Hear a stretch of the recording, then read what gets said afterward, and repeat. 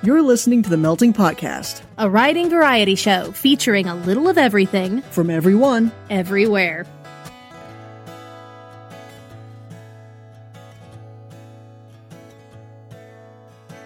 Hey there, lexicon connoisseurs and word chefs. Welcome to episode 48 of The Melting Podcast. I'm your head chef, A.F. Grappin, and this is another episode that is just me right now. We are on the home stretch of getting things back up to normal. I'm hoping our August 1st episode will be back up to snuff. If not, mid-month August, September 1st at the latest, we'll be back to normal. You'll get your mystery meals again. You'll get your botched recipes again. You'll get Aaron and Theo again. That's kind of the biggie, isn't it? I want to go ahead and start just by a reminder, we do need submissions pretty badly. We are running very low, particularly on Stoke the Fire stories. So I do want to put out a submissions call. We need flash fiction. We need Stoke the Fires. And we do currently have 2 open prompts right now. Prompt number 12, which is write a story featuring some kind of mystic cheese. And prompt number 13, where did the corn go? Write stories based on those prompts, 1,500 words or less, and submit them to themeltingpodcast@gmail.com. in RTF or doc or docx formats. And yeah, we really need it. If you want us to keep having a show, we need content. We still have a few main ingredients, but I mean, we're always accepting main ingredients too. That's stories on any topic, up to 5,000 words. And while I'm on the subject of submissions, we want to be a paying market. Even, not pro rates, I don't know that that's anything anywhere near in the cards right now, but we do want to be able to pay authors. So please go check out our Patreon at patreon.com/afgrappin and consider becoming a backer. As little as $1 an episode, you can make a big difference on what we do here at the podcast. For those of you who are already backers, I know as of right now I am behind on getting you your physical swag rewards. I apologize for that. That is partly because I don't have access to all my stuff right now. Once I'm settled into my new place, I should be getting back on track with getting those out. So thank you so much for your patience. As far as this episode goes, very short episode again. We have a main ingredient story for you. This is a word chef that you have seen before. This is another great story, and this is a main ingredient that only took 1 voice actor. So this is all me. I really hope I do it justice, so I'm going to go ahead and give you the story. Bon appetit.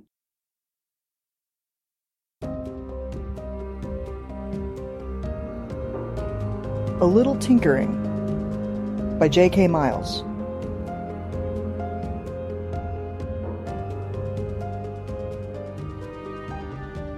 Well, that most definitely did not work. This thought passed through Meander's mind as he huddled behind his hastily chosen cover. Sizzling bolts of superheated gas whizzed overhead. The sound of discharging rifles rang in his ears. Again. 4 attempts. 4 failures to stop this damned war. The Kifari were lumbering vicious numbskulls devoid of any scrap of wisdom, but you had to give it to them. They were enthusiastic warriors and excellent marksmen. The last 3 times Meander had materialized at the Overlook, the hostilities were escalating, but it was still a manageable project. The weapons were bronze swords at first. A century or so later, the Kifari graduated to crude slug throwers. Except for that one clumsy attempt at chemical agents, Meander's vantage point had always been safe. Well, safe for him. After his latest adjustment to the time stream, certainly he should have seen some decrease in hostility. The rumble of tanks proved otherwise. Clearly, he would just have to step up his game. Meander closed his eyes and shut out the cries of troops charging the enemy line. He instead imagined atoms swirling in the void. He cracked open one of those atoms, peeled back the ripe nuclei. The quarks lay inside, buzzing and blinking on and off in Planck time. He brushed the quantum field gently and felt the wanton coupling and uncoupling of bosons and fermion strings vibrating in a rhythm no one, least of all time travelers, understood. Meander slipped into the stream of quantum entanglement. He was no longer anywhere. He was somehow localized and yet impossibly expanded. He felt what time travelers have felt since the very first time anyone had dared pierce the quanta. He felt himself pulled and then released by some unknown hand, and he vibrated like a plucked harp string in a chord progression that hummed in the void. A million years or a second later, the pulsating string that had been Meander managed with great effort to form the will to cease its harmonious tremolo. He stretched himself into the quantum field, and then into the atomic swirl, and by stages, into himself. His first sensation was waist-high grass brushing against his fingers. It was the same species of grass in the very same field. Without fission-powered tanks to grind it flat, however, the primeval grassland flourished, filling the air with a faint lemon scent. His research indicated that the species he was looking for was a small, slightly pudgy mammalian creature, less than a meter tall or long, with a proboscis and prominent distal nasal cavities. After a short walk, he found some milling about and scavenging on the remains of prehistoric reptiles. They scurried when Meander strode among them. At first, their timidity made him think he had erred in his research. How could the thick-headed and bloody-minded Kifari evolve from such a timid species? Not wishing to make a mistake, and because he literally had all the time in the world, Meander erected a perimeter to pen the little creatures and observe them. After an hour or two, there was no doubt. He had not made a mistake. Without places to hide, the behavior of the little grass-dwellers changed dramatically. There was no other way to describe it. The little buggers became crazed and vicious. Some of them repeatedly threw themselves into Meander's barrier until they lay bloodied and spent. The rest began to fight. It was remarkable. Over several nights, Meander sat by his fire and watched as the things rapidly developed complex social orders. When he observed rudimentary clan formation one morning, he was both startled and mesmerized. Never had he seen such social adaptation so quickly in a species. Within a fortnight, some of the clans had united and squared off over limited resources. A very familiar battlefield was forming right before his eyes in miniature. Meander had seen enough. He'd been commissioned to stop a genocidal war. He had tried less drastic measures. Initially, he had toppled a dynasty here and there. When the fateful battle still happened, he adjusted the development of trade and technology at key points. This had been unfortunate. Something he tinkered with had led to the chemical agent fiasco. He abandoned the strategy immediately, but he still bore the scars from chemical burns. Targeted killing of military instigators had been the next step, but the bloodthirsty little tactical geniuses just would not take the hint. If this did not work, Meander would likely have to admit defeat. With a grunt of determination, Meander stood up and reached down into the pen and picked up one of the Kafari ancestors. She was cowering in a corner, seconds from being devoured by several strong males, because she wasn't good breeding material.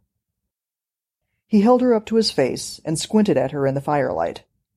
The wiggling creature shivered in abject fear, its nasal protuberance sniffing left and right, just trying to make sense of it all.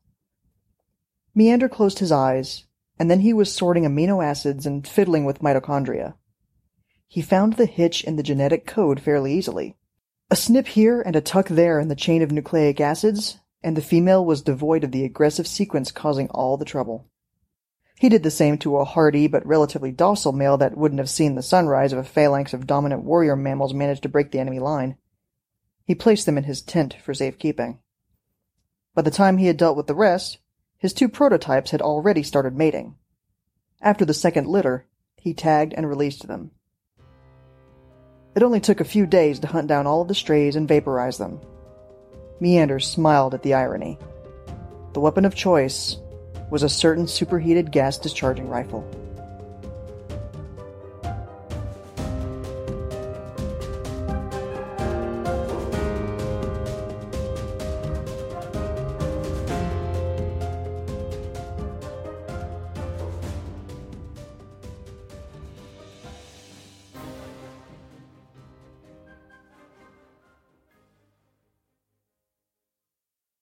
And I'm back. It's so lonely. So lonely.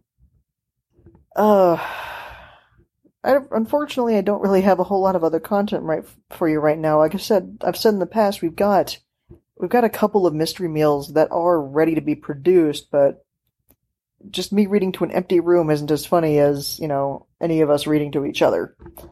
So we'll be getting back on track with those, and we haven't been having any prompts for those in our Facebook or Twitter feeds because I don't want to have a backlog of like 16 mystery meals before we get to do any of them.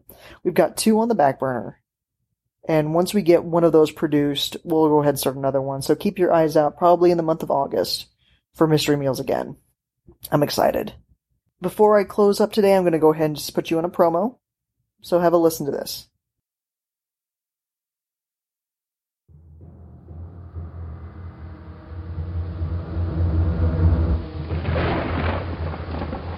Stillwater, West Virginia. A town as hard and unfeeling as the coal that hides deep in the mountains around it. But something else lies buried in the hills of Stillwater. Something much darker. An evil beyond time, waiting to rise and bathe the world in blood and fire. When miners unwittingly dig into its tomb, only Kyle, Stillwater's prodigal son, and paranormal investigator Maya stand between humanity and hell. Time is short, and evil runs deep in Stillwater. Written by Justin R. Macumber and published by Griffinwood Press, Stillwater is a dark journey into the heart of evil. Kane Gilmore, best-selling author of Ragnarok and The Crypt of Dracula, says, in Stillwater, Justin R. Macumber brings all the vivid Americana of Stephen King and all the creeping evil menace of Lovecraft to a claustrophobic tale of horror lurking in the deep parts of the world. And Jeremy Bishop, author of Refuge, warns, you'll want to leave the light on long after you've turned the final page of this dark thriller.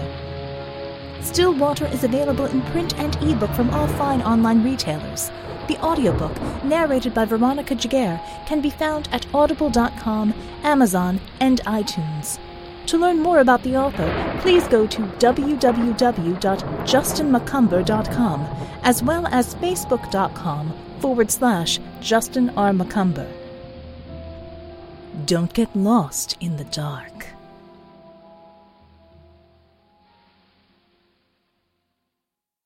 That's going to be it for me for this mid-month July episode. I am sorry again about the length, the lack of content.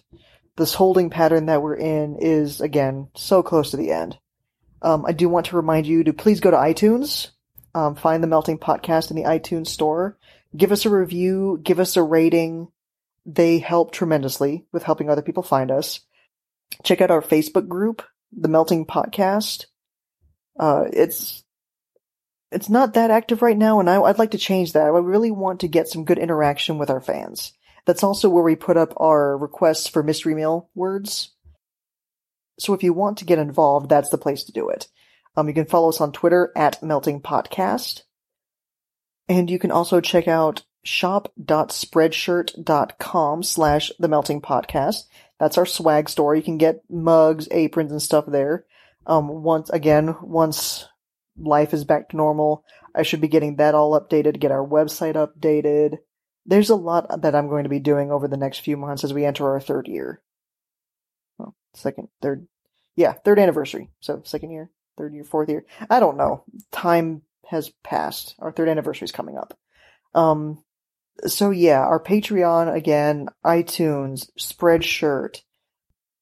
Message us, email us. I want to call again for submissions. We need these submissions, guys. We enjoy your writing so much, and we want to keep doing this. We can't do that without you guys. So, if you're a writer, 1,500 words isn't a lot. If you're just thinking about maybe trying your hand at writing a story, please do. We want new authors. We want people to try things out with us. It's so cathartic to hear your own words read out loud and produced in a story like this. And we enjoy it. We want to be that encouraging sounding board. So please, write short stories up to 5,000 words. Look at our prompts, write stories up to 1,500 words on those, and send them to us. that is going to be it. Hopefully our next episode you'll hear Aaron and Theo again, or at least one of them. And we'll be getting back on track with our lives for our 3rd anniversary, hopefully 3rd anniversary spectacular. Until then, I'm AF Grappin. This is the Melting Podcast. Send us stuff, and we'll use it to feed the masses. Thank you for listening to the Melting Podcast. You can check out our website with submission guidelines and current prompts at themeltingpodcast.com. You can also find us on Twitter @meltingpodcast. or you could email us. themeltingpodcast@gmail.com. The Melting Podcast is released under a Creative Commons, Attribution, Non-Commercial, No Derivatives license, which means you're free to copy it and share it, as long as you don't change it, don't sell it, and always link back to the website. Sound effects are by the Free Sound Project. And our theme is by Drew Rich Creek.